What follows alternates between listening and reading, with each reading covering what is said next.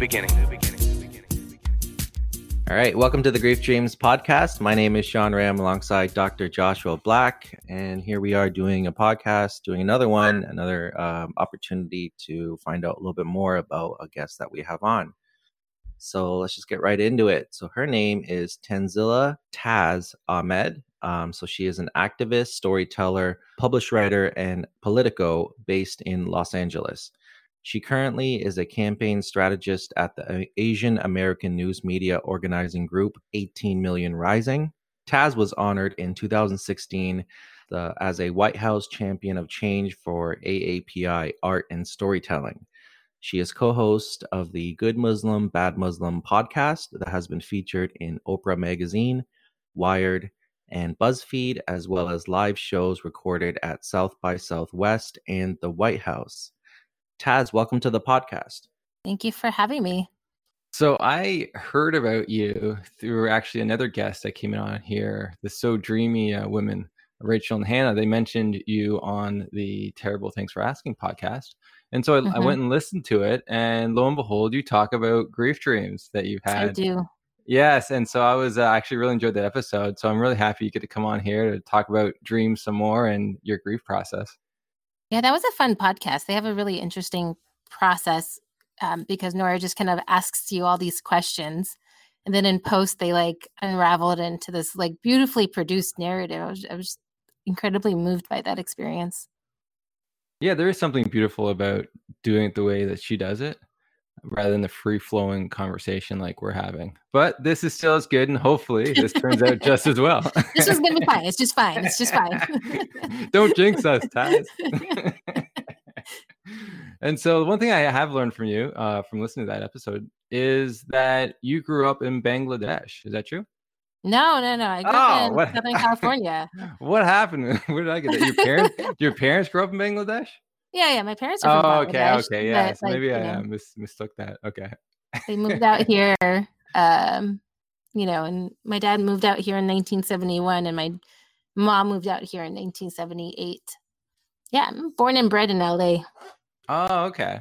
Amazing. And so what got you into social activism? I know that's one of the things you're doing right now, currently doing. Was that something you've always, been a big part of your life, or was it something that grew because of certain circumstances in your life? Oh, I don't know. I mean, I always wanted to make a difference in the world. I think that's part of my religious belief and kind of the thing that ethical value is just kind of kept with me. But when I was in college, how I interpreted that was I was going to get an environmental engineering degree and, save the world by creating environmental structures or whatever I was thinking about at the time. But I failed physics twice. So engineering was not the career for me. And I ended up getting a degree in environmental studies. So I was like, okay, I'm going to try to save the world by saving the environment. And I went to DC. I worked there for a couple of years at an environmental nonprofit. I was, getting out the vote on college campuses for the environment. And soon after I moved to DC was when September 11th happened. And when September 11th happened, I really had to come to terms with what it meant to be a brown person and a Muslim American, just because of all the racial profiling that was happening and the anti-brown backlash that was happening. And I started really thinking about where my skills were needed. So I ended up starting a nonprofit called South Asian American Voting Youth when I was 24. I was 2 years out of DC. And no one was really doing electoral work for South Asians and Muslims at the time. So it was definitely, I was one of the first waves of people doing this work. And I've been working in some capacity around voter engagement and electoral politics for Asian and South Asians ever since. Did you find being a Muslim in this country, in America, I think it's very similar to the situation in Canada. Do you find you had to do a lot of educating on what a Muslim actually is during your time, especially after kind of the 9/11 attacks and the shift of tide, so to speak? A little bit. I wasn't really speaking to non-Muslims, though. I was trying to register South Asians to go out and vote. And I was, getting out, talking to Muslim people about how important it was for them to participate in democracy. So because my target audience was it was more about empowering brown people to be a part of the American electoral process. I didn't really have to educate them about themselves. So it was more about like empowering them to participate. Oh, it's incredible, and I think it's even more of an amazing thing because I think obviously we know the stats around young people voting. The same thing happens in Canada where generally just young people just don't get out there as much as they could, or Totally. as much as they should. What was that reception like amongst the community? I mean, like amongst the young people, like it was the same as like other kinds of young people. Like they were just like, oh, voting's not important, voting's Mm, not cool. This was during the 2004 election, so it was the first election since September 11th, and I think it was the Bush Kerry election, so it was the second go for Bush, I believe. And it was just election. It was also the Iraq War had just started because president had used 9/11 as an excuse to go to the Middle East like that. I was just thinking about that because I think it's a 12-year anniversary. It's some sort of like anniversary for the start of the Iraq War. Anyways, I totally got derailed. What was your question again? yeah, no, that's okay. We can move forward. I think you're answering it, but it just got me thinking of like what it must be like to be you, because I have a similar journey, whereas my parents emigrated to Canada in the 70s, and I was born in Canada. And for myself, it's interesting because it feels like, during that time when I was growing up, there just wasn't as much attention. There definitely wasn't negative attention so much on I guess just brown people in general. So what was that like, and what's that like now? Kind of having things turn, I guess the climate kind of shifted into more of a negative talk around what it means to be brown or even Muslim. I think the climate's shifted to negative, but also to positive. I think it was just when I was growing up, what it meant to be brown in America was just kind of ignored. Like everyone was a doctor or engineer. You didn't see South Asians in entertainment at all. If you did, it was like, Aladdin or like Haji to Johnny Five or uh, was the guy number 9 on Short Circuit. It was these like really like exotified like brown characters. So Yeah. there was no like actual representation. There was no one running for political office. You would see brown people, but they would be like your doctors, in the middle of nowhere.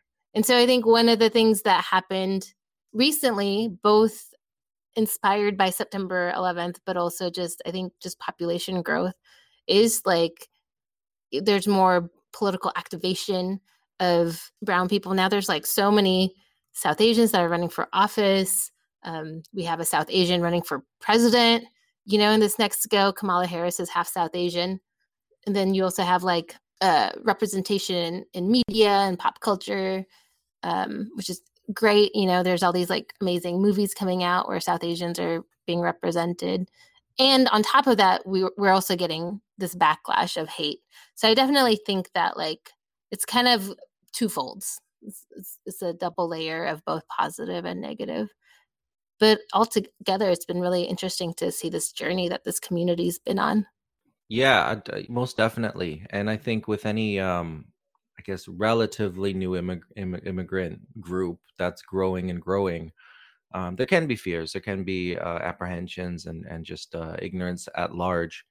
And I think that just, for young people and for you to support young people and to get out politically, it's great because it just, you need community leaders. You need members of the community who do have a voice for everybody else. And if you have growing populations in Canada and the United States, it just helps everybody that people are organized and willing to kind of have their hopes, dreams, and wishes spoken for. Yeah, absolutely. And I also really love how in like Canada, the South Asian narrative is just slightly different than the US. I feel like you have a stronger voice in entertainment up there than you do in down here, which is really interesting to see. Oh, it's interesting. I honestly, I don't know as much about the United States entertainment industry for South Asians. I kind of grew up obviously watching Canadian shows, watching Canadian programming. And yeah, we definitely have our stars and people that kind of represent what Canadian South Asian means. Well, one of your Canadian South Asians is going to be on one of our late night TV shows as of this week. Lily Singh Yes, is going to take over Carson Daly's spot, which is really interesting and awesome. It's phenomenal. And, it's one of those things where I think we could start to break out of these stereotypes, break out of what classical, Indian characters, it's the funny guy who runs a convenience store, or, it's the one guy on that, Big Bang Theory who has an accent and tells jokes. And here's this person who represents a bigger segment of population, and a woman at that, who can break multiple barriers, which is it's just phenomenal, and I wish her all the best. Yeah, I do too. I'm really excited to see what she does with it. I've been following her YouTube channel for a while. I'm really fascinated to see how that's going to translate to TV. Yeah, so I think this is very interesting, just the conversation. But I want to move over to your podcast, because you have a podcast, hashtag Good Muslim, Bad Muslim.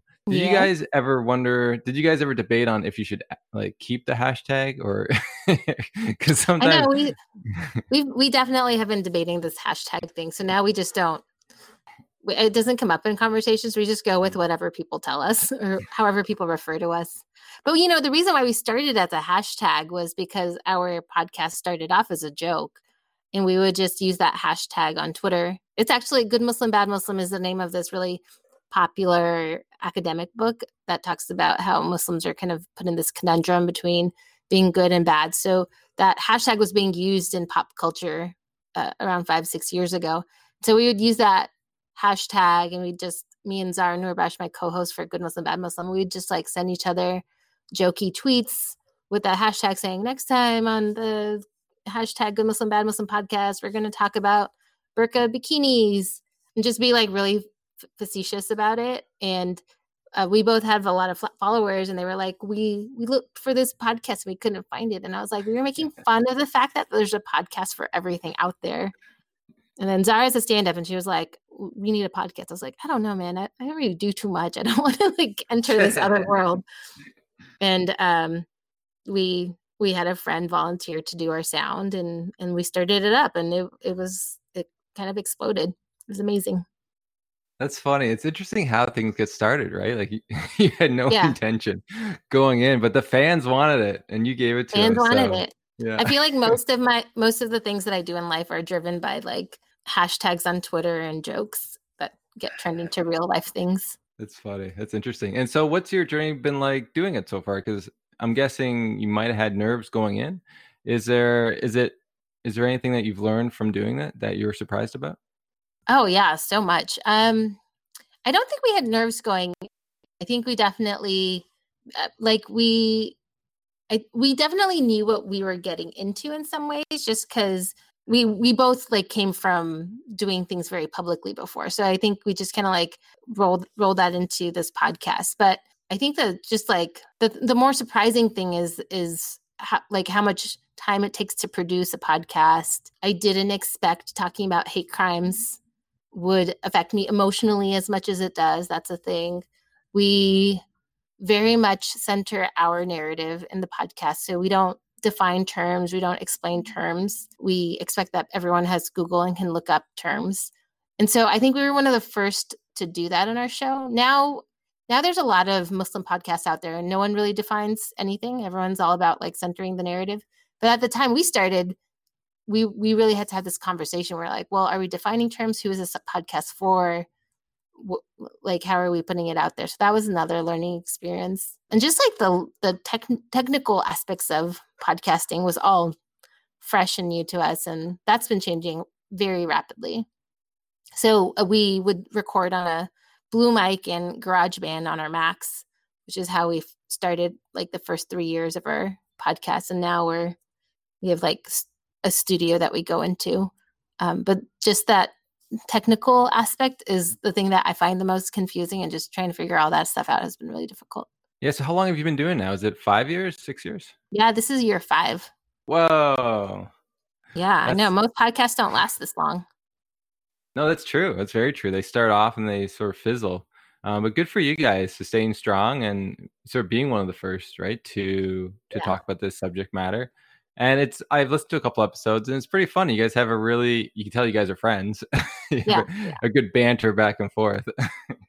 Yeah, what I love about it is that we're friends and we're also very different from each other. I think, Zara and I met when we were doing the book tour for Love Inshallah, which is this anthology book about the secret love lives of American Muslim women. And when we had started our podcast, it was really like a lot of people were expecting there to be only one narrative coming from Muslim women. And Zara and I are so different from each other. I think that comes across in our show. And I think that's what makes our show interesting. But it was also like, I think people weren't ready for that. They just were like, oh, Muslim women are all going to have the same thoughts and same ideas on everything. And Zara and I are so very different that comes across in the show. Yeah, I think it's just so important for the health of the country as a whole. If obviously people get to know Muslims a little better, and you guys do Mhm. that, it's growing up. I've had a lot of Muslim friends, and once you get into that world and you understand more about Islam, understand more about your friends, you realize, hey, it's just like everything else. There's so many different types of Muslims, and I think that's so amazing that you guys do that, because I imagine your friend coming from a different background, you coming from a different background, Mhm. that's a lot of content that you can bring to people, and again start that narrative. What for me, it's just like how you remove fear and hate is through knowledge and power and learning. And I think that's one big tool, if you will, for you guys moving forward to use that. And yeah, that's incredible. Yeah, I mean, I definitely did. Well, I must have thought of it as a tool somewhat, but I don't think we really thought of it as a tool because we just wanted to have a conversation. Like everyone else gets to have conversations that are just themselves. Everyone else has a podcast just about themselves without having to educate the masses, and so that's really how we like have our conversations. But like, if people in their eavesdropping of our podcast, if they can learn something, then that's a good thing too. I'm saying that, but also as an activist, I feel like everything I do in this world has some sort of an activist angle, and I'm trying to change the world with every breath of my being, I guess. Yeah, absolutely. I think as also like you kind of, as a creative person, as an artist, essentially that's a part of being an artist. Being creative is your work being shown. Yeah, Like I think, like, if you make a song or if you make a painting, like it's like kind of half of it. People need to see it, and you obviously had that. You maybe didn't vocalize the intention, but I think the intention was there, given your backgrounds and given the fact that you started a podcast. yeah. Otherwise, it would have been called Two Friends Talking. Which is like half the podcasting world, honestly. No, well, honestly, and when you approach it like you guys did, I think genuine, and that's something me and Joshua, we approached it like that. Like, let's just see where this goes. Let's have fun doing it.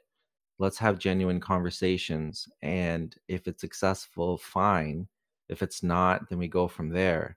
And I Yeah, think when you start with without any kind of overarching motivations, but if you just start genuinely with your own selves and kind of work from that and work just having fun, I think that a lot can grow out of that. And your character kind of speaks through that, yeah, as a whole. yeah. I definitely think so. I'm curious. I didn't see, like, have you talked about dreams yet on your podcast? On Good Muslim, Bad Muslim. Yeah. I don't think so. I don't think it's ever really come up in our show. I think Zara and I are very different in that sense. I think there's like, I don't actually know what kind of dreams she has. Like, we have had a conversation about ghosts. And she doesn't believe in ghosts, and I definitely believe in ghosts. And so in that conversation about ghosts, we definitely had this conversation about like people who've passed on, and do we believe they linger if they don't linger? Whereas I don't know, it's just unfathomable to me that she doesn't believe in things that happen after people die. I don't know. Well, I think it's interesting. And you're saying, like, look, what does the religion say? Does it talk about it at all? I know, like, I think that was one of the things is that, like, she doesn't believe in angels or devils, like and I was just like, wow, it sounds like kind of like you're an atheist in some ways. And so we've definitely had that conversation. She's like, I'm not, and I believe in things. And she's like, I just don't believe in angels and ghosts. I was like, well, but that's like a tenet of Islam. So I don't know. I also think that people change. And I think that like she's been changing some of her perspectives too.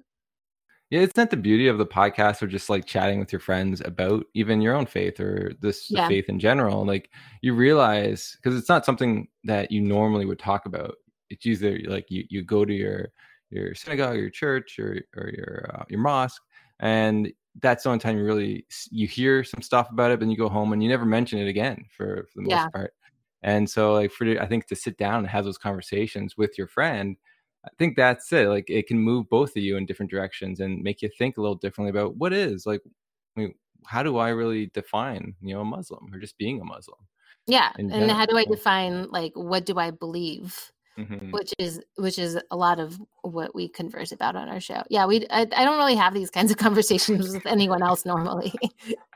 But after that conversation, I started asking everyone, I was like, do you believe in ghosts? Do you believe in angels? Like who doesn't? Like, I don't know. I just kind of assumed everyone believed in angels. I didn't think that was like, I don't know. We were also in New Orleans when that conversation was happening because we went on a ghost tour. So we did a episode that was live from the ghost tour. So in that ghost tour is when we have these conversations, which I think was a fun template to have these combos. So have you ever seen a ghost or do you just believe in ghosts? I think that's a complicated question. Because like seeing is visual. I think I've definitely had feelings of things happening. Like things like move and stuff or just like you feel a touch or something? Well, so in my dad's house growing up, it's this like California ranch house. It's like a 4-bedroom house. And I kind of had the corner room, and I've on and off lived up in that house for many years. So I don't even remember when I was in that room. I was in that room when my youngest sister was away to college, and her room was empty, and her room is right next to mine. And I, around 5 a.m, I heard 3 knocks on the wall, and it sounded like it was kind of coming from outside, but also kind of coming from the head of my bed. And it was just like 3 knocks, just like that. And I looked I think it was like 5 a.m. and I obviously was really scared. I forced myself to go back to sleep. And then I experienced this in that room a few more times. And I think it always happened when that room was empty. And so then I have 2 younger sisters that are in that house on and off too. And I asked my other sister, whose bedroom is across the hall, I was like, did you hear anything? And she's like, no, I didn't hear anything. You're going crazy. And I was like, okay, so I'm the only one in this family that's been hearing these 3 knocks on the wall. And then, so I just like remember like just really trying hard to sleep through the night because the knock always happened around 5 a.m. And then I left the house, and then my 2 sisters were there, and then my room was empty. And then my youngest sister heard the knock coming from my room. And it was also 3 knocks, and it was also like early in the morning. And then she also thought it was my other sister. My other sister's like, you 2 are going berserks. And then eventually everyone in my family heard the knocks. I think my mom did too, my mom and my dad. And so no one in the family was doing that. That's confirmed. And my cousin stayed over once, and she heard the knocks too. So, like those kinds of things have happened in my life where you don't see things, but like something happened. We realized that when we talk about that presence and we're inside the house, someone will get some sort of an interaction at night. So we just have made it a point not to bring it up in the house. And we haven't really heard anything since then. Gonna say just to leave the ghost alone. Yeah, I think I've talked to psychics before, and they're like, just say stop bothering me and they'll go away. And I was like, all right. But I kind of believe that, like, just don't draw that energy, and then just say like, go away. So I think we haven't heard it for like maybe like 3-4 years, which is kind of good. Yeah, it's interesting when you bring up like ghosts around, or just even the concept of ghosts around people. I know I did it at one of my family functions. I think it was Christmas or something. And I'm like, hey, do you guys believe in have you guys ever experienced a ghost or whatever? And they, like, a lot of them, they had stories. Like, everyone had like these different stories of like seeing these, like, I guess, ghosts around. And like I had my own when I was a child too, that really scared me. And what was really interesting about that was my brother saw the same ghost. So it wasn't just like my imagination, like he actually saw it too. So it's like, oh man, like, so there's something, don't know what's going on, but like, but it wasn't until I think I tried to, I was so afraid of it, just because like my parents were pretty religious, and they put it on like it was the devil kind of thing. Yeah. Same. So, same thing for you. Yeah. So it was only like after I started to expand my, I guess, my consciousness or my awareness of, what is possible, and dreams helped me, then things started to change in my mind. And so I'm curious for you, when did, I'm pretty sure you value dreams, or you have dreams frequently. Yeah, I think like my dreams have always really been very powerful, and powerful to the point where I get so immersed in my dreams that I actually try really hard not to remember my dreams anymore. Otherwise, I don't feel like I ever like, am in the real world, or I get too stuck in the past or in my dream world. But after, and this is like where I like kind of have that questions about ghosts, because I feel like there's like the creepy, scary ghost or presence or whatever. But then like after my mom died, like I was really seeking her out. Like I wanted to feel her. And I feel like, I feel like that's not a ghost. I feel like that's just mom, like just like getting a message from mom. But I guess like by certain definitions of a ghost, that would be a ghost. But I don't think she's a ghost. I think she's just like, I don't know. This is like that like belief, the circular conversation around beliefs and what do you believe, You could say people you don't know, it's a ghost, and people you do, it's them, right? It's a friendly spirit. Yeah, no, that's a good point. And I think that, look, there's no manual, there's no profiles. Like, it's not like we have like booklets that tell us exactly what bad ghosts are like, what good ghosts are like. And I think that's the mystery we currently sit in, until science can help us out and maybe help us understand that a little better. But right? it's one of those things. And religion kind of, it's all there. It's all, a lot of aspects of religion are like that, where some things you kind of maybe don't, I guess, adhere to as much, because you feel like, I'm Christian, so I have that background. But there might be some things that maybe, you just read the Bible and you're looking through it and you're like, really? I'm not really sure. I'm not sure yet. And I think that, again, that just plays into what faith is about. And honestly, like we also live in a very scientific world. We're very, that's, like, I like to say, that's the new religion, science. And so we're so kind of deep in that world that when something mysterious happens, we really struggle with it. We really try to put it into a box we can define. Yeah. And so I think that's again, it's just a mystery and a really interesting thing of life right now.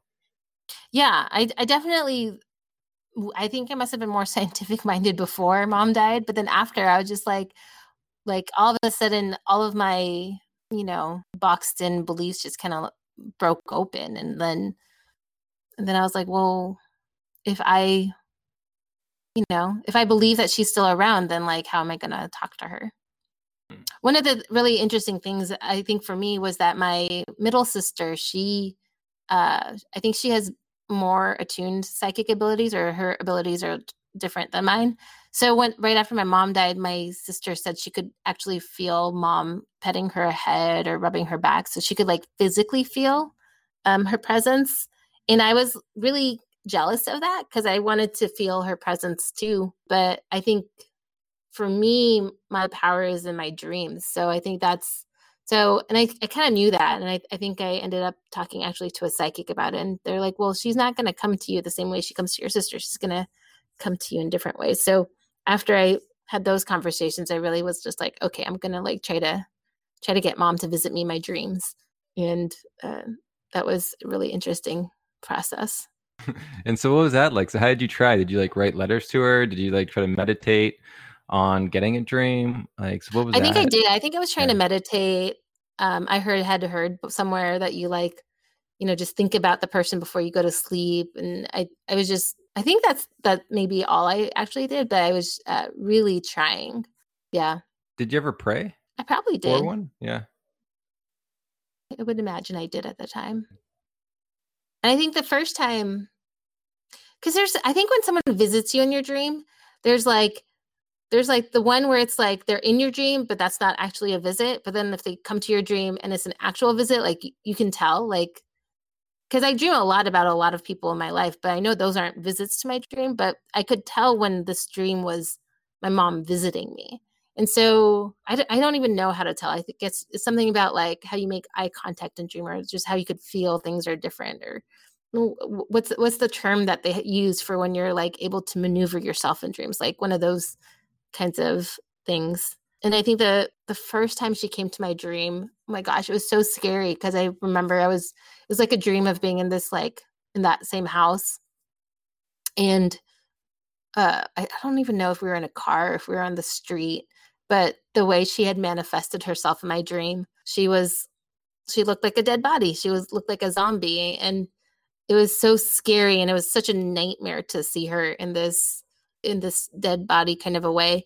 And then I think, how you have multiple dreams in a night. I saw her come back in a dream in the way that I remembered her, maybe like in the next dream later. And I think we were sitting in the car looking at the ocean.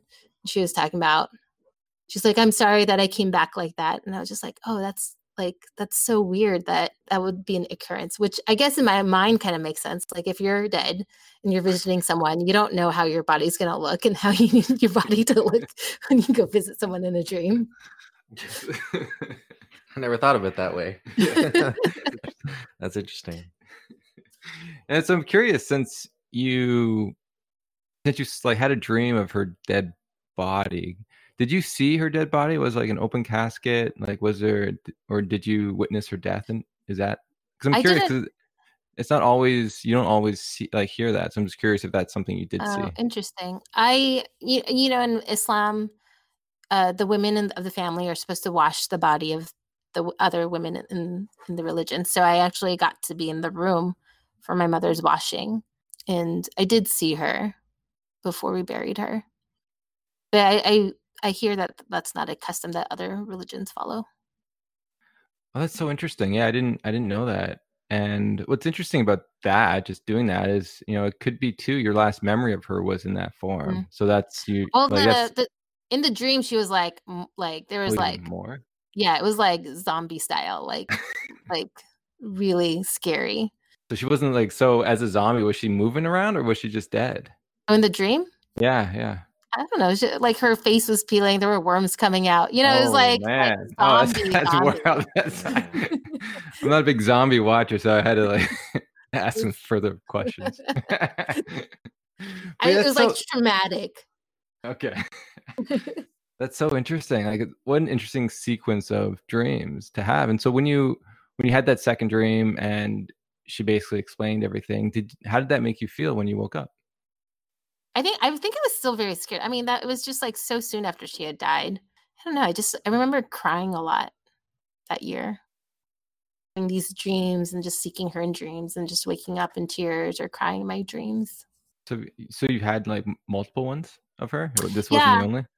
Yeah, I've had multiple ones, and my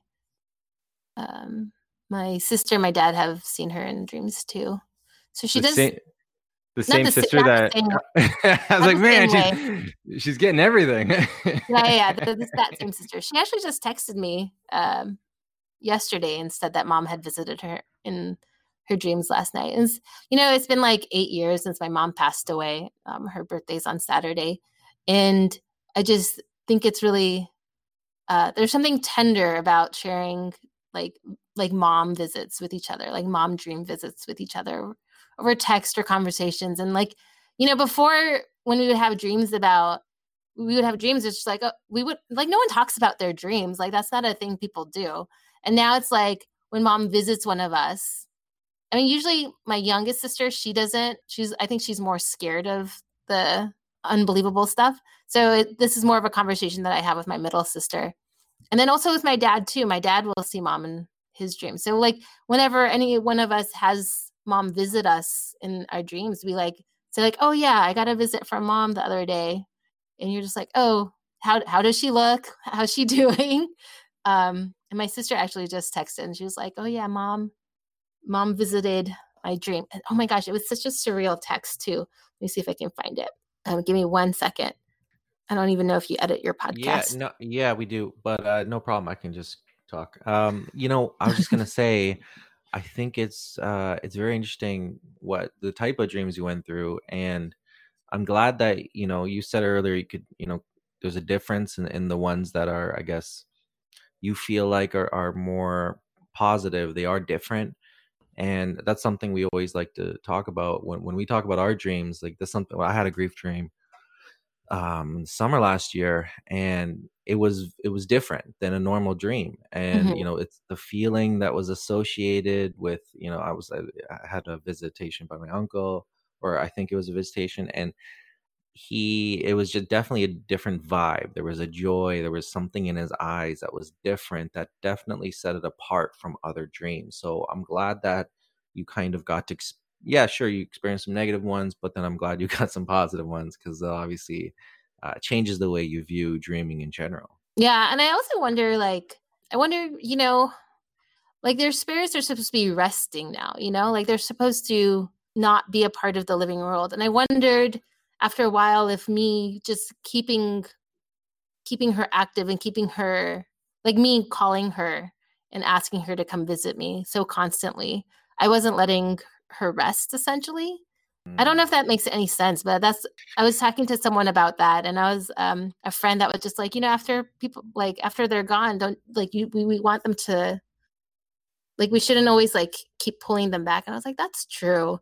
So then I've kind of just been consciously like trying to be more in the present instead of being so caught up in dream world and grief and past, moving forward.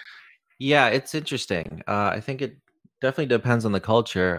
We recently learned a little bit more about the Irish type of faith, the more about the Catholic kind of idea around it. It seems to be that it's leaving the soul at rest is kind of like the general theme. And if you do kind of see dreams, and might be a restless soul and an idea behind that, we even say often rest in peace, right? It's like there's a certain kind of fear around that. Yeah. I also wonder, like, do they need to rest? Like, I don't know, like, is they like what's going on the other side, right? Like, well, do they need to be in my life, I guess, is the flip of that. Like, do we need to have them so present? I mean, I do think it's kind of cool to have, this idea of ancestors guiding you, and the trauma and joy of the past guiding your present day. Like, that's kind of a newer concept to me. And I think I just never really thought about that, about how like my ancestors might be out there guiding my life. And that's something that I've been thinking about. But yeah, I think that's important, but I also like don't want her to like always be there in my dream, I guess, I found my sister's text. So apparently, remember my mom's birthday is on Saturday. My 2 younger sisters went to go visit her grave this weekend. So she said that she came to her, my mom came to my sister in her dream, and she was at a grocery store, and she was outside on crutches talking to an older white man. And then she said to the older white man that she came back to life a second time, and describing how she was still weak, and she kept rubbing her tummy. I was just like, what does it mean that she said she came back to life a second time? Why is she still weak from that? Like, I'm so confounded by this. And my mind's kind of spun out in different explanations and different ways of what that could possibly mean. Yeah, that's very interesting. Do you believe in reincarnation or no? I don't believe in reincarnation. I don't think. Well, I don't know what I believe. I think, like, I don't think I believe in reincarnation, but honestly, after mom died, like, I don't know what I believe anymore. Like, everything is possible. Yeah, because it's such an interesting statement to make from your mom. And I think it's interesting too that she took it as a visit, because Yeah. someone could say, "Oh, that was just that's a weird dream that had with mom in it." And so I think that's the interest of people. It's like, when is it? When is it not? Is it Mhm. any of them are? But that's sort of it's to the dreamer and whatever they need in their life as they move through their grief journey. And I think these dreams are a beautiful thing for a lot of people on their grief journey, especially if they can connect with that love and they feel that love and that presence. So yeah, I wouldn't give you too much credit to be able to pull your mom like down, because if it was that easy, everyone would be dreaming about this stuff all the time. Because maybe I have 1-2 dreams with my dad now. Like I would love it. Like I do this podcast every week, and like you'd think you'd become like I would have more dreams of him.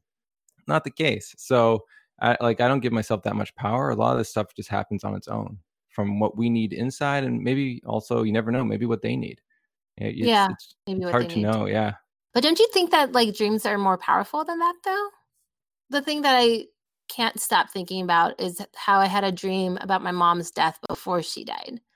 And so it was about 4 days before she died very suddenly from a sepsis attack, I guess. I don't even know what it's called. Her blood became toxic from an infection that she had in her leg, and everyone in my family just thought it was flu. And I think it was like 3 days before she died, and I didn't know she was sick because I wasn't living in LA at the time. I was in the Bay Area. And I had this really crazy dream that I was in the desert and there was all these rocks kind of splayed out. It was basically reminded me of this rocky part of Death Valley. And my mom had always told me when I was growing up that, seeing a rattlesnake in your dream is a omen of that death is coming. And then all of a sudden in my dream, I saw this house, like just like to the corner of a house and a door. And I knew my mom was behind the door and she was trying to come out of the door and walk into the desert. And that there was a rattlesnake that was right there. And I could hear the rattlesnake and I think I could see it. And I was trying to yell at her to not come out, that there was a rattlesnake there. And then I think I woke up and I was breathless. I was scared and I was like, I don't know what this means. And then I don't even talk to her in those 3 days before she dies. That was such an omen, like that was, I don't think I could have prevented anything if this was the path that was meant to happen, but maybe dreams are more powerful than that. I think that's an amazing story. Like that's an amazing sequence of events, because you're right. It challenges the mind on what's possible and what some of these dreams may be. Like you hear it with the story of Joseph, that he had these precognitive dreams, and so did the Pharaoh, so did the baker, and what was the other, the wine cup holder. So everyone was having these dreams, Mm-hmm. and so like, why can't we now? And that's sort of the question. And what does that mean when it comes to your faith and how you see life, if this stuff is almost known a little bit in advance and on maybe when someone passes? That it still blows my mind. Yeah. My mom would insist that she would be able to see things in her dreams too. And maybe this also explains my fear of dreams. Like, that is a dream I'm obviously never going to forget in my life. And like, if I know that to be my truth, then what if all these other dreams I have are telling me some other truth that's just equally as scary? And wouldn't it just be easier to forget your dreams when you wake up and like not have to worry about whether that dream was telling you this person was going to die or that person's going to die?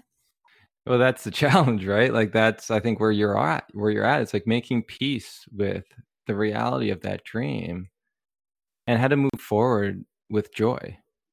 Like, because you said, like, it's scary that you may get a dream that someone may die, but Mm-hmm.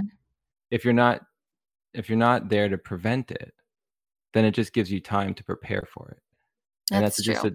It's just a different perspective. And then you could make that phone call or do that thing that maybe, you have to say those last words. So it makes you more in the moment too. If death is the scariest thing that you've dreamt of, someone dying, it can just help you I believe anyways, it can help you just remember that we don't have all the time and we don't know when someone's going to die. So it's like, be in the moment as much as you can with that person and try not to leave anything unsaid. Yeah, absolutely. That's so interesting though about the snakes. I never heard anything about that. So it must be like a cultural thing that your mom could have heard that. I wonder if it's a Bangladeshi thing. I don't even know if they have rattlesnakes in Bangladesh. I think rattlesnakes are such a California desert or more deserty thing, and Bangladesh is such a green, verdant kind of a landscape that I can't imagine that they have rattlesnakes. But yeah, it must be cultural. And so, like, moving on your grief journey a little bit. So you've had these wild dreams. Did that dream itself cause you, since you didn't want to dream anymore, did that cause you any kind of discomfort in your grief journey at all with your mom? Like, did it prevent anything? No, I mean, like, I think it just like it definitely like made me realize how powerful my dreams were. I think I always like was in the science part of my brain, the linear part, and going like, oh, this is just like my imagination. And then after that dream, you know how it like after one thing happens, then you start remembering all the other things that might have happened when you were younger and all the other dreams that you might remember from when you were little. And you're like, oh yeah, I think I used to have more deja vus and I used to see signs differently. So I think that definitely happened after that dream happened. And then I definitely got obsessed with trying to call mom in my dream and trying to remember dreams and see what I could do with dreams. I don't think I took a class. I think I was interested in taking a class. I ended up taking an intuition class last year, but I all of a sudden was just like talking to psychics, and I was asking everyone about like if their dead loved ones visited them in their dreams. I got like really, really obsessed with this idea. And I was just like talking to everyone about it. Yeah, well, that's why I do the research, because it is a very interesting question and an experience that many people have. And yet a lot of people don't share these experiences just because of fear of many things. And sometimes even they don't want their loved ones to be jealous that are still alive, that they've had these experiences. So I'm glad you're bringing up the conversation with people around you and then with your family, and they're willing to share with you. Because I think all that is, I think it's supportive of the movement that this should be talked about. There's a lot of unanswered questions regarding this topic. And, and you're on a mission to try to figure some of that out, which is great. Yeah. I actually was like really nervous about talking to my dad about it because he's very dogmatic in his how he perceives being Muslim. And so he always was kind of like, it's going to be XYZ. And I don't really, he doesn't have these kind of like weird kind of beliefs that I and my sister do. But then he mentioned that mom came to him in his dream and he was talking about how there was flowers or birds around her. And then he went, because this is my dad who's so dogmatic, he went and asked his imam about it. And the imam said, which is the religious leader in a mosque, the imam said that this is normal and that like people do come visit him in dreams. And then all of a sudden, because the imam told him it was okay, he's like, oh yeah, mom visited me in my dream, which I think is a little silly, but everyone has different scaffolding of beliefs.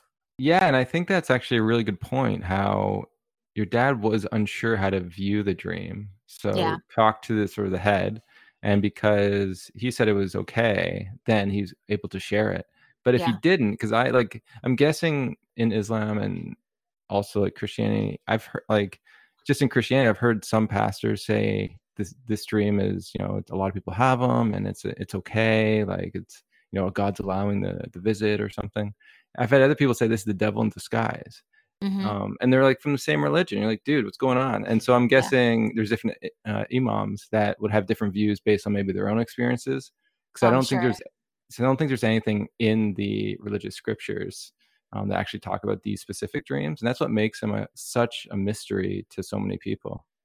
When I was growing up, I don't actually go to the mosque very much now, but when I was little, I remember buying a Muslim dream book because I think when I was in high school, I was also obsessed with dreams.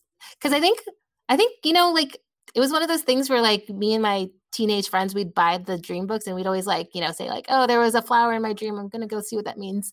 I don't know if you remember these. Maybe this was just like me and my friends. But then I got the Muslim dream book. I was like, I'm going to buy this. I don't even know if I still have it anymore. But I was like trying to see if there was a difference between Muslim dream interpretation versus like non-Muslim dream interpretation. I got really into this for a while. I seeing the book at the mosque definitely like made me think like, oh, this is like an acceptable thing in Islam. Like I'm okay. It's like dream interpretation is a thing for us. Yeah, that's pretty cool to hear that dreams in general are accepted, even if the deceased coming back might not be. I really feel like that. Like I had a similar path like you did, whereas I felt that I was kind of fearful of the power of the dreams when I was younger. Like any kid, I had nightmares, and I think that it's a very scary thing. So maybe like that's probably why I avoided a lot of understanding about it early on in my life. But like you said, like when you have them, and then it triggers a lot of other things. I had as an adult, I've had dreams, and it got me thinking about like when I was growing up, my mom would be pretty receptive about them, and she would even have a lot of grief dreams that she would actually share with us in the family. And at the time, you just kind of, I guess, embrace the sentiment. Like, oh, that's nice. You had a dream about grandpa coming back and telling you some things. Okay. Yeah, my mom would do that too. Yeah. Like my mom had a lot of, she would even say, she's like, oh, this is her what's it called, father-in-law. Her father-in-law would come and she's like, he's my guardian angel. And I was like, what? And he's like, he just keeps coming back and she keeps seeing him. And what's crazy is my brother, I think last year, told me that our uncle, the youngest one on my dad's side, is his guardian angel. And I was like, why didn't you tell me this before? Like, this is wow. It's just something that we sometimes, families and people just don't have those conversations, even though they themselves have obviously believed in it. Like they put a name to it. He's my guardian angel, but they don't want to share that with other people. It's kind of crazy. And I think that just speaks to the lack of kind of knowledge about what's really going on. Mm-hmm. I think that's kind of the main thing. And so people are so unsure. Even pastors, even imams are just unsure in general. And I think they don't want to steer people in the wrong way. Yeah, I completely agree. And so now actually, before we look at the last question, I'm curious about your dad's dreams, because he knows your mom in a different way. I'm curious about them too. I'm curious because the age of your mom, I wonder what age she comes to him versus you, because I'm guessing she's a little older. She's probably like maybe around the time she died. Would that be correct? Yeah, she died at the age of 55. She also died extremely overweight. And this is something I think about in the dreams, because when I see her in my dreams, I don't really see her as overweight, which I think is a kind of a weird thing. Because when she was younger, when I think I probably see her in my dreams from like how she was when I was like 5 years old. Like that weight is what I kind of like see her in my dreams, and that. But I don't see her as the weight that she was when she died, which I think is interesting. My dad is not very communicative. He's kind of like one of those like immigrant dads that's very like kind of gruff. And so he'll say like, oh, I saw your mom in my dream. I was like, what does she look like? What was she doing? And then he's just like, oh, she was there. And I was just like, I want more details. So he doesn't really give me details. Just the fact that he mentioned something is like, okay. Like that's all that's important, is that she was there and she's okay. All right. Well, you got some homework now. You got to probe a little further. So hard. So much fun. But it's like more fun to talk to my sister about it, because I can probe her and she'll like reveal more. But she's also a little hard to communicate with. I want to talk to someone who's like will be gregarious with their storytelling, which is no one else in my family. Or you just wait a couple more years and maybe technology finds a way to record your dreams, and then you can just get the video recording of their dreams and just watch it on your own. Oh, that's creepy. A I don't ever want anyone to have that opportunity to see into my dreams. I'd give it 10, 15 years. It's gotta be a thing someone's gonna make. Oh yeah, there's definitely a venture capitalist out there funding this already. All right, so this has been actually a really fun conversation, and I got to sort of learn a lot about the way you view dreams and ghosts and just your life in general on your journey on trying to maintain that continuing bond and the different ways that you tried to remain connected with your mom and to see her again. And I'm happy you get to see her in a healthy way. So she's not overweight anymore. I think that's really interesting. Yeah, I think that's interesting too. Yeah, she's not. It's almost a lot of these dreams actually are like the deceased is healthier than they were when they died. And I always think that's fascinating, that it's not the image of who they were when they died. Like it's not a carry forward of the life they had when they were living. This is like a new form. And I think there's something about that. I think why people may view them as visits or why people get comfort in them is because they're looking so healthy. And it changes how you view that image because it's not a memory per se. It's something a little bit more than that. Yeah. I definitely have talked to other people about this, about just like, I think, I had a really powerful meeting with a psychic, I think about 8 months after she died. It was a friend who I didn't realize was a psychic. And we were sitting and eating dinner at this event. And then she, out of nowhere, just looks to me and says, you have your mother's cheeks. And I was like, how do you know this? You've never seen my mother. And she's like, oh, she's standing behind you. And I, of course, freaked out. And, but I had been like wanting a sign from my mom so badly that that was such a powerful moment. And so then she just started giving me all these messages that my mom was telling her just about, that she's okay, that she's surrounded by tiny birds, that her being behind me means that she has my back, that she's supporting me. It was super powerful. And in that conversation, she was the one that was saying, well, you're the one who has the ability to dream in a way that no one else in your family does. So you're not going to feel her. You're going to see, you're going to have her feel her in your dreams. And that I shouldn't be jealous of my sister who could actually like feel her sensation. And so ever since then, I kind of really ran with it, I guess. That's interesting. Yeah. It's kind of weird, like when your friend says, hey, by the way, Yeah. You're like, wait a second, what? Who else do you see? Yeah. Yeah, she got a lot of messages from the beyond. So she was a little kooky. It's a wild life. All right, so we're going to wrap up the podcast with our last question. And that is, if you could have a dream tonight of your mom, how would that dream look like to you? Like what I would want, or what will probably happen? What you would want.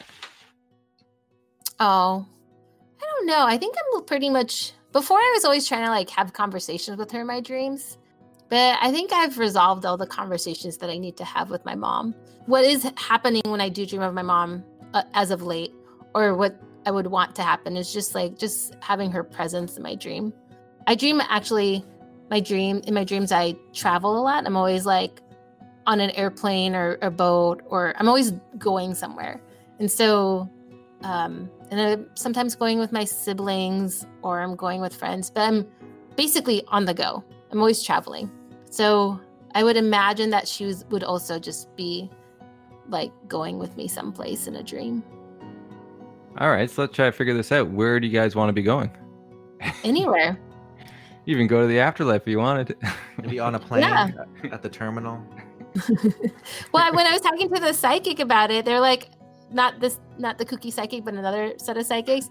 They're like, oh, you often go to different worlds. And I was thinking about that. I was like, oh, that actually kind of makes sense, because a lot of in my dreams, I am experiencing just like new landscapes I've never seen in this lifetime before. So that kind of makes sense. Just kind of like otherworldly places. I imagine my mom would want to be somewhere with water, though, because she always liked beaches.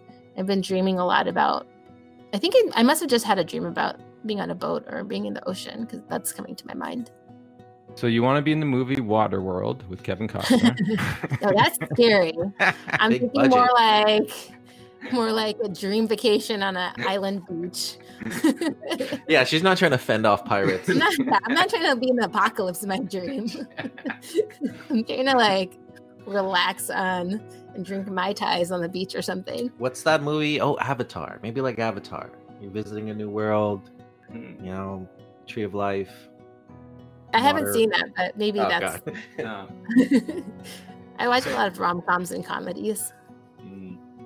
All right, that's cool. All right, that's a very interesting dream, that visit another world with your mom. That's kind of cool that you want to do that, and you're a fan of traveling, and she's a fan of water, so why not put them together? I like it, and so hopefully you can watch Avatar and maybe get a dream. Watch it before sleep. Because the second one's coming out, I believe, this year. Avatar 2. Is it like a neon world? Neon. It's really beautiful. Actually, I think you might enjoy the movie. There is some romance in there. I will try it out. All right, so we're just going to wrap up the podcast. Where can people find all your stuff, your website, your podcast? Can you shout out your handles? Yeah, you can find me at Tazzy Star on all the socials. My website's tazzystar.me, and the podcast is Good Muslim, Bad Muslim, wherever you get your podcasts. Amazing stuff, and thank you so much for coming on, Taz. You know, it's really inspiring to speak to someone who represents South Asian communities so well, and someone someone who's done so much in the political sphere and again, like congratulations on the podcast, making it to 5 years. I know it's not as easy as it kind of sounds, but here you are and successful, and yeah, we look forward to kind of hearing you more and seeing you. Maybe I'll see you at the Aga Khan Museum. That's right, and we'll give out the date. When is that again? That is April 13th. At the Aga Khan Museum in Toronto. And so what will you be doing there? We should probably mention that too. We're doing a live show. We're doing a live Good Muslim, Bad Muslim show. Excellent. So anybody in the Toronto area, Niagara area, people who can make it out there, definitely do so. I think you'll be pleasantly surprised. Maybe not surprised, but you know, you'll have a great time. You'll enjoy it. You'll enjoy it. Great. So people can check out our platform at griefdreams.ca for more information on the topic. We added a donation button, and there are perks to those who donate. If you have Facebook, you can join the Grief Dreams group. You can share your dreams or hear more dreams of others. We are on Twitter and Instagram at Grief Dreams. Again, thank you, Taz. And we'd like to end our podcast with love and gratitude from us to you.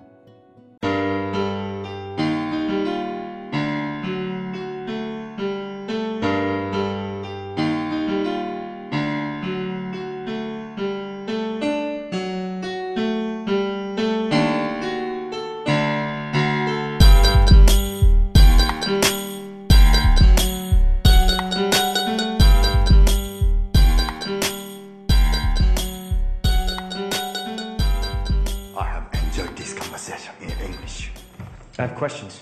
I have introduced myself. You have introduced yourself. This is a very good conversation.